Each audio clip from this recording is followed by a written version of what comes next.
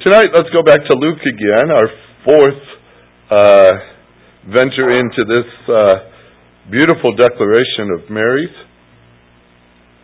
where we're going to work our way down this evening to verse number 49.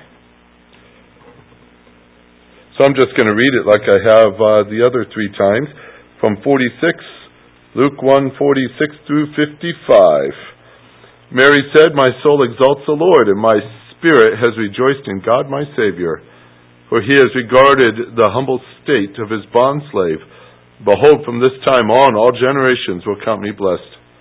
For the Mighty One has done great things for me, and holy is his name. And his mercy is upon generation after generation toward those who fear him. He has done mighty deeds with his arm. He has scattered those who were proud in the thoughts of their heart. He has brought down rulers from their thrones and exalted those who were humble. He has filled the hungry with good things and sent away the rich empty-handed. He has given help to Israel, his servant, in remembrance of his mercy. He has spoke to our fathers, to Abraham, and to his descendants forever." Like I said, verse 49, "For the Mighty One has done great things for me, and holy is his name." What a terrific verse this is.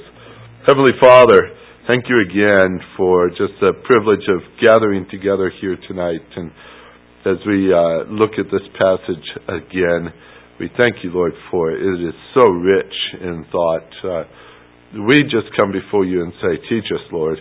Show us again who you are and how great you are, that we might join in with Mary in that chorus, that we magnify the Lord.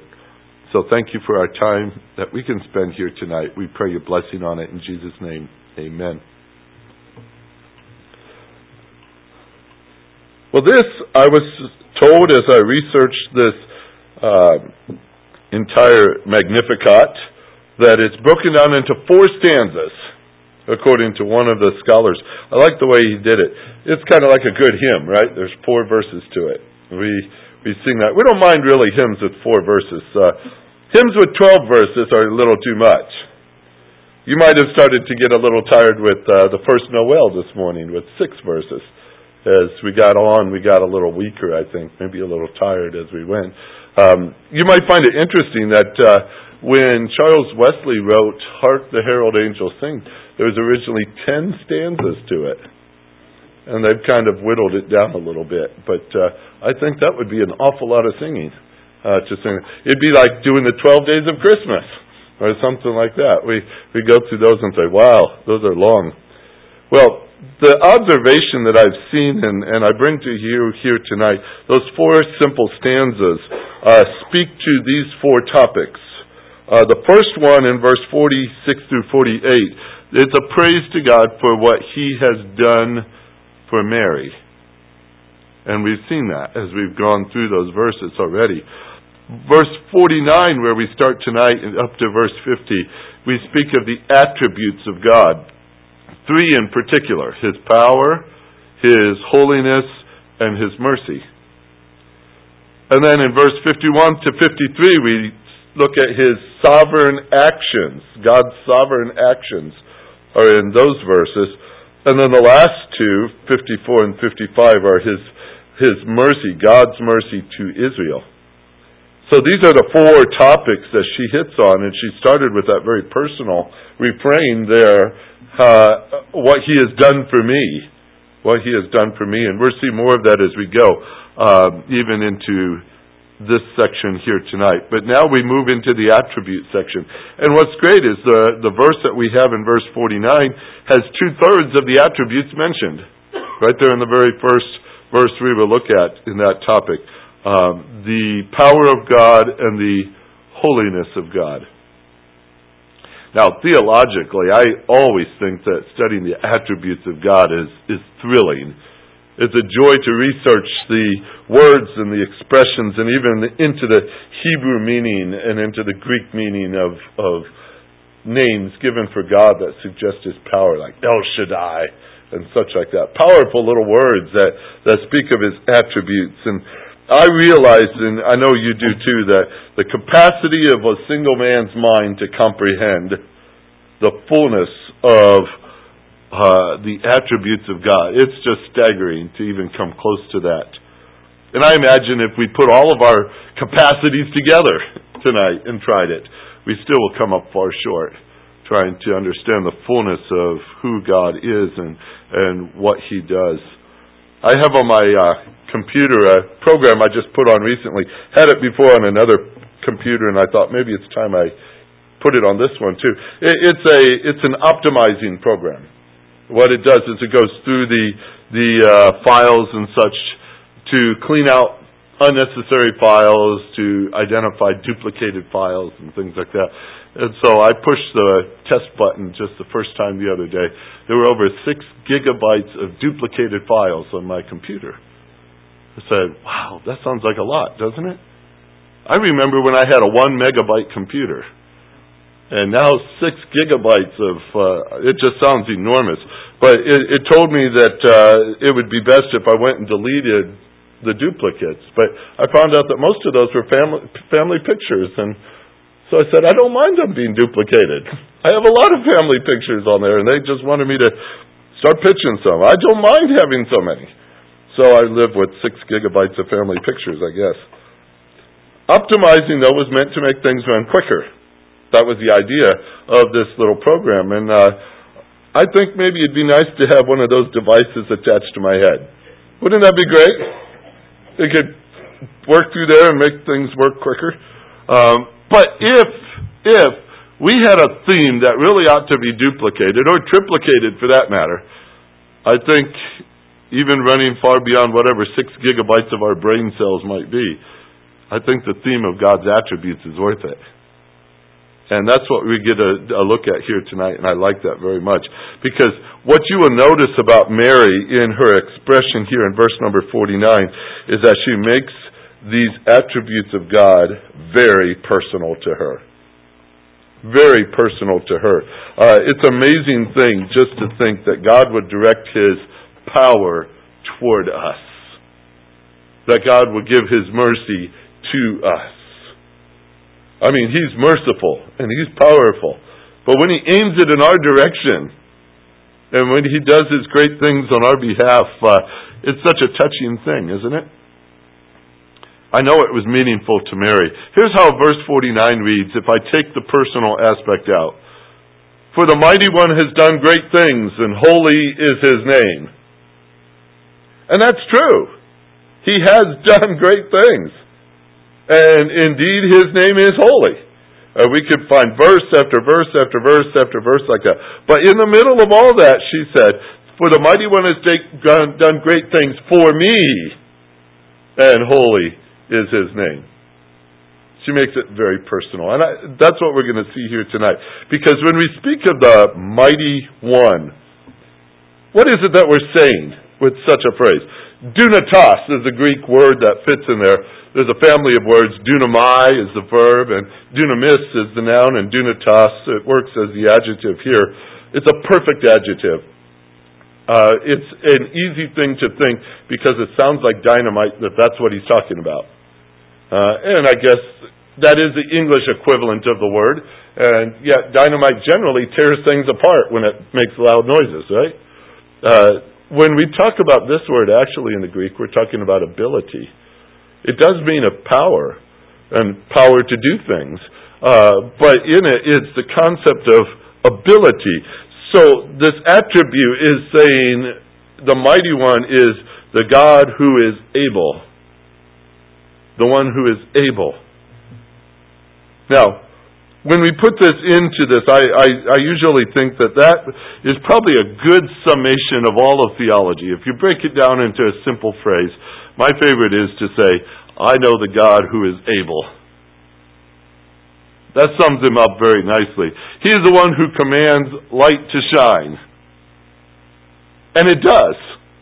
And if you follow the days of creation, that was before there was a sun or a moon. Said, let there be light, and there was. That's power. He commanded the waters to appear on the earth and then separated them from the land, which He had also created. That's powerful. I've seen the Gulf of Mexico down where my dad lives. I could go out there and spend time on the beach and enjoy that mostly. Usually it's too hot and there's flies and other things. Not always enjoyable, but at least the kids like to pick up shells. Gulf of Mexico is huge when you're standing right beside it. I've seen the Niagara Falls and very impressed with the Niagara Falls. Just this past year I was able to, when I went to Brazil, we went over the edge of the Atlantic Ocean there and such, and from the air that's rather impressive as you're looking down and see all that water. And some of you have gone over the seas and you've traveled and you've seen all that water, and God created that, and that's impressive to me. You know, I could try to command a faucet to stop dripping and it won't. I could even stare at a light switch and yell at it for hours and it never once turn on or off. But God said, let there be light, and boom, there was. Isn't that impressive? They talk about the God who is able. We go to creation because that's what we can visualize. We can see these things. And we say, wow, He is able, because the heavens declare the glory of God. And we see these things. Then we pick up His Word and we start walking through the pages and we see Him taking that same Red Sea that He had created and dividing it for the Israelites to walk through. Did that with the Jericho River on several occasions. That could be a good trivia question for you tonight, but I'm not going to do it. How many different times did He part the Jericho River? Several. He confused armies with the sound of marching in the trees. He tore down the walls of Jericho from the outside, or from the inside out. He held the sun in place for 24 hours so Joshua could finish a battle. Fed over 2 million people daily, twice on Friday, for 40 years. That's an amazing display of His power. I don't know how you would describe the God who is able, but I think Scripture does it very well. Almost every single page we see that attribute coming forward here. And what is amazing to Mary is the fact that God who is able has directed His power toward her. That's what He says. That's what she says here. I would guess, as this phrase is, the Mighty One has done great things for me. She probably would have been satisfied with just calling herself His bondservant, as she does, a handmaid, you might have in your translation. I think she probably would have been satisfied with just going through life, going down to the Jerusalem temple to worship on occasion, which we find her doing that. Probably attending the synagogue up around Nazareth, and I'm sure she probably spent some time there too. Just living that wholesome kind of life as a mother, as a wife. I think that's what she would have had in her plans, as most people would have back then. But we also know what God had designed for her, don't we? But here in Luke, go back to verse 26, a very familiar passage, and I'll bring it up almost every sermon. Now in the 6th month, the angel Gabriel was sent from God to the city of Galilee called Nazareth to a virgin engaged to a man whose name was Joseph, of the descendants of David, and the virgin's name was Mary. Coming in, he said to her, "Greetings, favored one, the Lord is with you." And she was very perplexed at this statement and kept pondering, what kind of salutation is this? The angel said to her, "Do not be afraid, Mary, for you have found favor with God." And this is what will happen to her. Verse 31. "And behold, you will conceive in your womb and bear a son, and you shall call his name Jesus. He will be great and will be called the Son of the Most High, and the Lord God will give him the throne of his father David, and he will reign over the house of Jacob forever, and his kingdom will have no end." And as these words are all being spoken to her, there's one thing sticking right there in her mind. The first phrase. You will conceive in your womb and bear a son. Because immediately what does she say? How can this be, since I am a virgin? You know, that's a very appropriate question right there. A very appropriate one. I don't think that's a sign of doubt.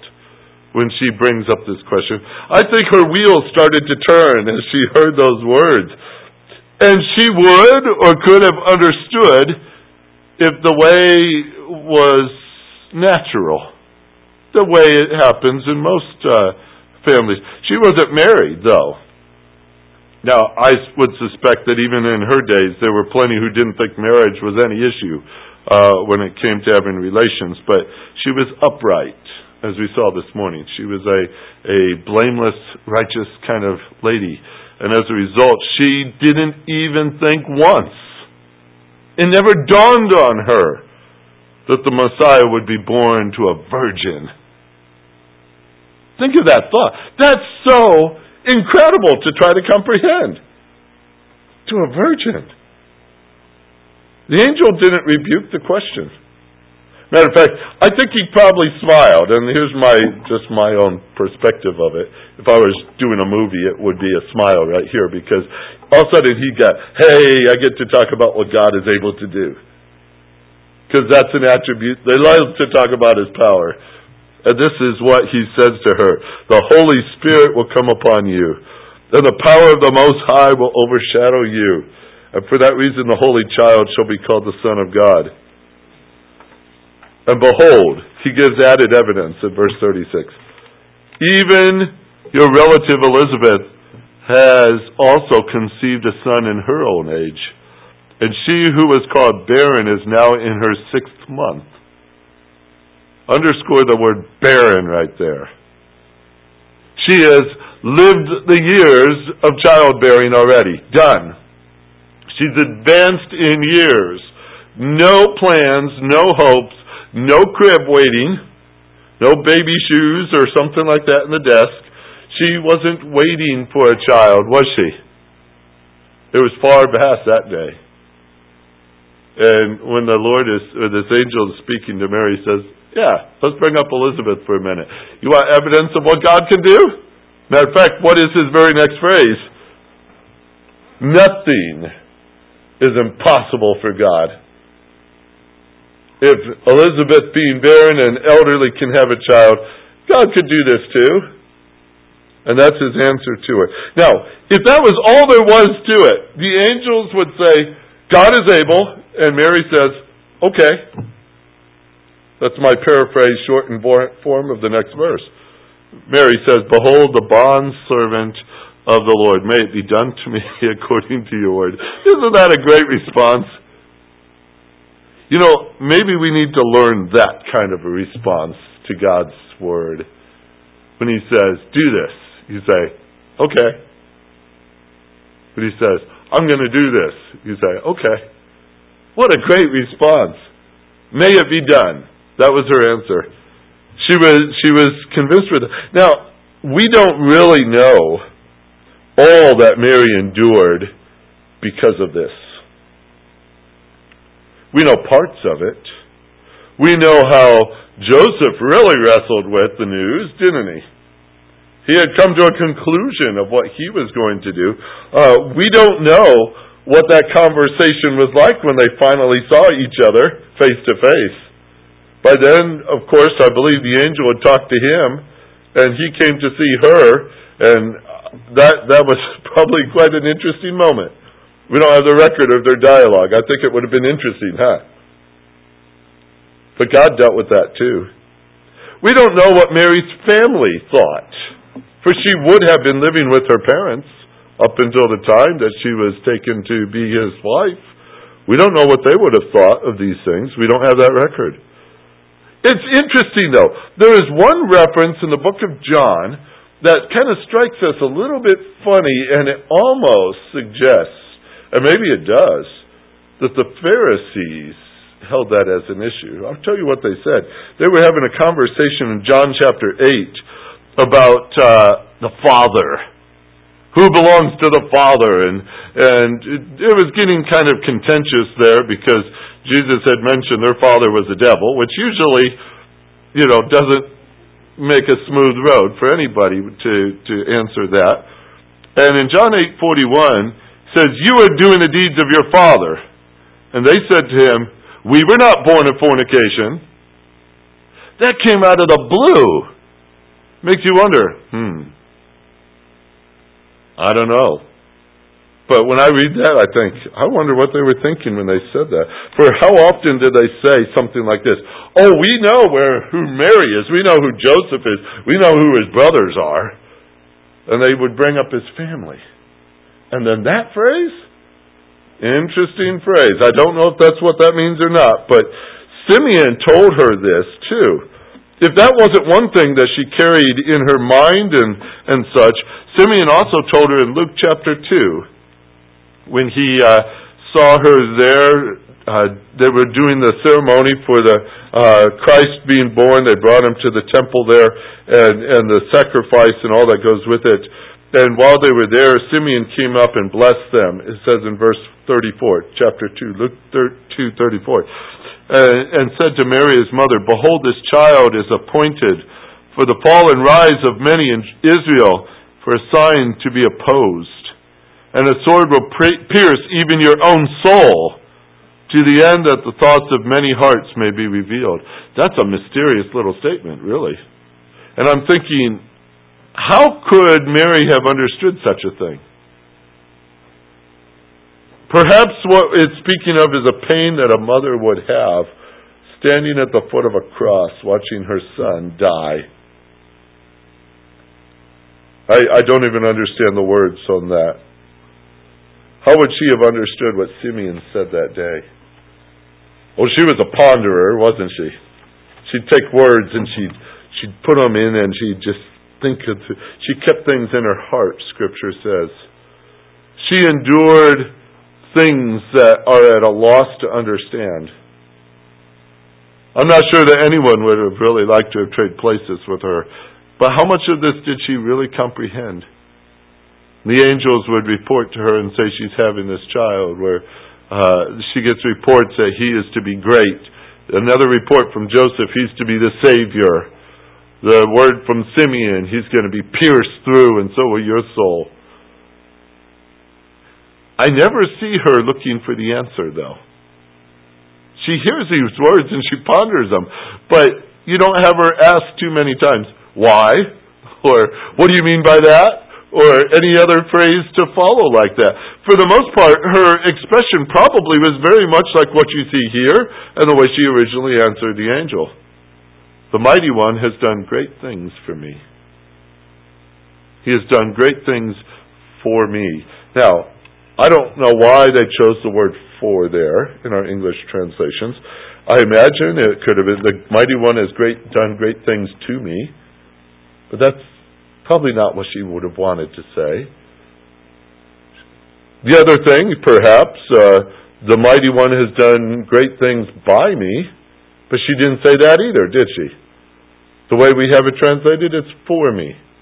He has done great things for me. Now, put a list down, and what we have seen so far, she's going to have a baby as a virgin. She's going to carry whatever the stigma is that goes with that, because the world won't understand. She's going to witness his crucifixion. She's going to see these things. And I could only imagine that sometimes it's hard to say the Lord has done great things for me when you look at him that way. According to the first couple of verses of this song that we're looking at here, Mary has acknowledged that he is worthy to be magnified. He deserves her heart's praise. He's already been called her Savior. He has blessed her. He has regarded or looked upon her. He was with her. He has favored her. Now, wouldn't it be nice, as you read these things, if we would condense all that we have received from God to that simple description, He has done great things for me? We look at circumstances. Mary had plenty of them to look at. But she rather looked at the character of God as her answer. He saves us. He blesses us. He's looked upon us and favored us with His grace. We praise Him. We magnify Him. Because, Mary says, because He is mighty. He is mighty, and He has done great things for us. And then she keeps going with her phrase and adds, and holy is His name. A name is one's reputation. It reflects what man's opinions are. Even when they meet the person and they see their deeds and they hear their name, they attach an opinion to that name, don't they? Sometimes it's an honorable thing, and sometimes it's a disgraceful opinion. We mention names even still to this day, and we're quick to come to a conclusion about someone's character because we hear a name. Hitler. Immediately you thought something, didn't you, when you hear that name? You could say the word Hitler. Judas. People don't name their kids that anymore, do they? Judas. Now, just to be fair, how about Jezebel? We don't want to leave the women out of this story. We could take a name and we could say, oh, that says something to me. There's an opinion we have of names like that. You think God is conscious of His name? From all I see in Scripture, He is very conscious of that name. Now, I don't think that He fears any danger that He's going to do something to smear that name or degrade that name. I don't think that's the case at all. By that name, He commands, and things are done. By that name, He promises, and those promises are kept. Of all the attributes that you could attach to His name, I like holiness stuck next to it. Holy is His name. The holiness marks Him apart from everything, if you will. He is God and God alone. In that He's holy. He's set apart. He's set apart because there is none like Him, Scripture says. We also know in a fuller definition, He is apart from sin. He is set apart from sin. There's not a shadow in Him, as James would say. There's not a shifting in His character at all. He is light. No darkness is found in Him. He is fully holy. That's consistently and eternally holy. Now this starts to blow a few circuits on the brain as we think through this part. There are no degrees of holiness with God. He is holy. He is holy all the time, not holy one moment and not the next. Holiness is never diminished by love. It's never activated by anger. Holiness is just as full when He hates as when He loves. Holiness will bring Him to condemn one and to save another. Through holiness, He sends one to hell and He brings one to heaven. Powerful little thing, isn't it? The holiness of God. He operates at the optimum of holiness all the time. All the time. If you put a meter on it, it stays at the top all the time. It never fluctuates. His actions to Mary are wrapped in that holiness. Isn't that quite a picture? What He has done for her has been by His holiness and through His name. And it can't be otherwise. His character is attached to His actions. I often quote to you, because it's one of my favorite passages, Psalm 23, and I'll bring up parts and pieces, and then I wrote all that for the church newsletter on Psalm 23. Just love that study. But one of my favorite sections is in verse number 3, when it says, He leads us in the path of righteousness for His name's sake. That is such a priceless phrase. And we take a minute just to think that through. There's a couple of things that are mentioned just in that phrase alone. The first thing is that there's only one path by which the Lord will ever lead you. There's only one designation for the path. It's a path of righteousness. That's the only path he ever goes down. The path of righteousness. Because they are the right path. Every time. He doesn't lead down the wrong path. If we're on the wrong path, we stop following him. He only goes down the right path. I like that. That helps me a lot in my own thinking of events in life. When people come in and they're struggling with something and they talk to me and they don't understand, why is this happening to me and such like that. We're always looking for, what's that answer? How do you counteract this is happening, those kind of things. Then I say, do you know God only leads you on the right path? And if you're on his path and these are happening, God's in charge of that. Because it's the right path. That right path went through the shadow of darkness. That same path was going through there with the Lord by your side with his rod and his staff. Was it the right path? Yes. Were there dangers? Oh yes. There were lots of dangers in the dark. But it was the right path. And he was leading through that. So I take that first as a confirmation in my own heart that where the Lord leads, it's right to be there. The song we have in our hymn book, Like a River Glorious, love that song. Love that song. One of our theology teachers at Moody, he had 3 songs that we would sing. Before class, we always sang a song, and there were 3, I think, in his whole repertoire, and this was one of them. Like a River Glorious. He led it like he was a fish. This was his direction as we sang this song. It was really, I still picture it to this day when I see this song. But the phrase, the last verse is, every joy or trial cometh from above, traced upon our dial by the Son of Love. And we can trust him fully. All for us to do. Those who trust him wholly find him wholly true. I love that phrase. That's one thing we can mark with this simple idea, that he only leads down the paths of righteousness. But the rest of that phrase, based on the fact that he's mighty and he's holy, and what he does what's right, it adds that he does it for his name's sake. Because he backs all of that with his reputation. It's his honor.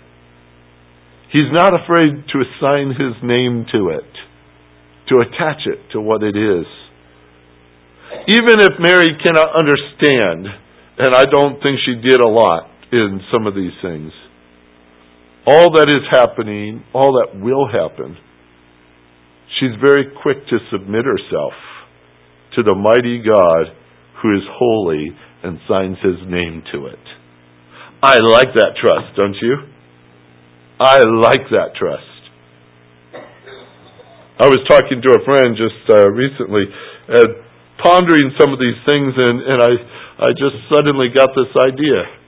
I said, Mary did not go out and find a support group for pregnant virgins. That would have been interesting, huh?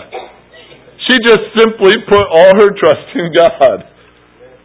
That's what she did. Because she trusted his character, his attributes. So, where are we? Oh, it's that personal time again, isn't it? Happens a lot. Pastors love this part. They turn it around and say, now, where are we in these kind of things? In the middle of things that are confusing? Often. In the middle of things that seem out of control?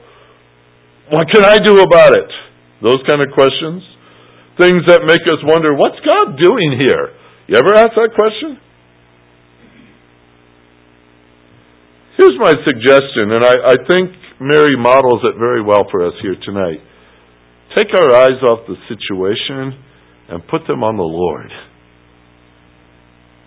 Put them on the Lord. We do believe He is a mighty one, don't we? We're convinced of that, I'm sure. Is our theology all wrapped up in the phrase, He is able? I would hope so.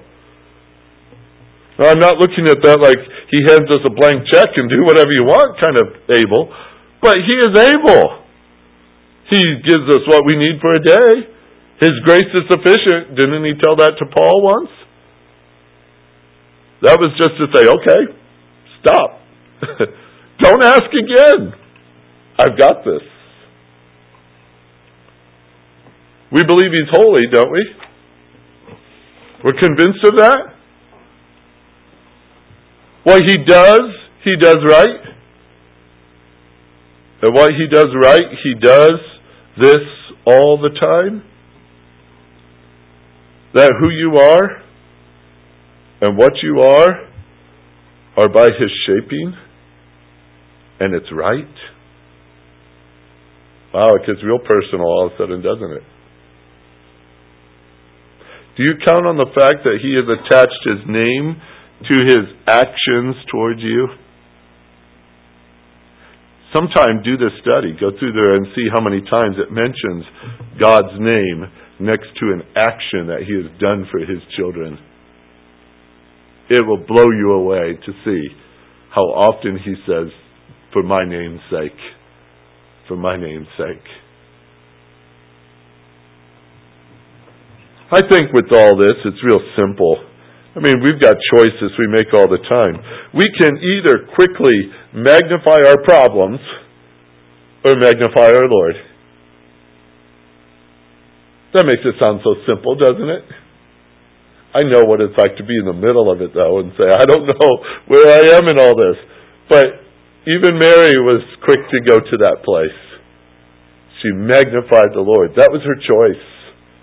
Those were her words. He has done great things for me. And I imagine we could stop and start listing them, can't we? And what He's done for you and me, He has done great things. And holy is His name. What a precious little passage. As we work through this, there are jewels all over the place, aren't they? Just a glorious picture of our God. And I like that very much. So we're going to let you meditate on that this week. When we get together again next week, we're going on to the next phrase. His mercy is toward generation after generation. Oh, I love that one too. Heavenly Father, You are so good and so kind. That You would even direct Your attention to us at all is an amazing thing. But that You would wrap it in holiness and sign Your name to it and do this great thing in all of our lives. We know primarily just saving our souls. We're eternally grateful for that. But that You're active this way all the time. You're always mighty. You're always holy. And You're always with us. We're overwhelmed by it. We thank You for these words. So wonderfully spoken by Mary and so meaningful yet to us today. We can understand what she said. And we can magnify You too with her. Thank You for what You've done. Thank You for giving us this time just to focus on who You are. May our attention be directed that way. And may it become more of our habit that when we are caught up in the midst of something, our first thought is to magnify our Lord, for He has done great things for us. May that be our thought. Thank You for Your faithfulness to us, Your patience with us, Your presence with us. In Jesus' name, amen.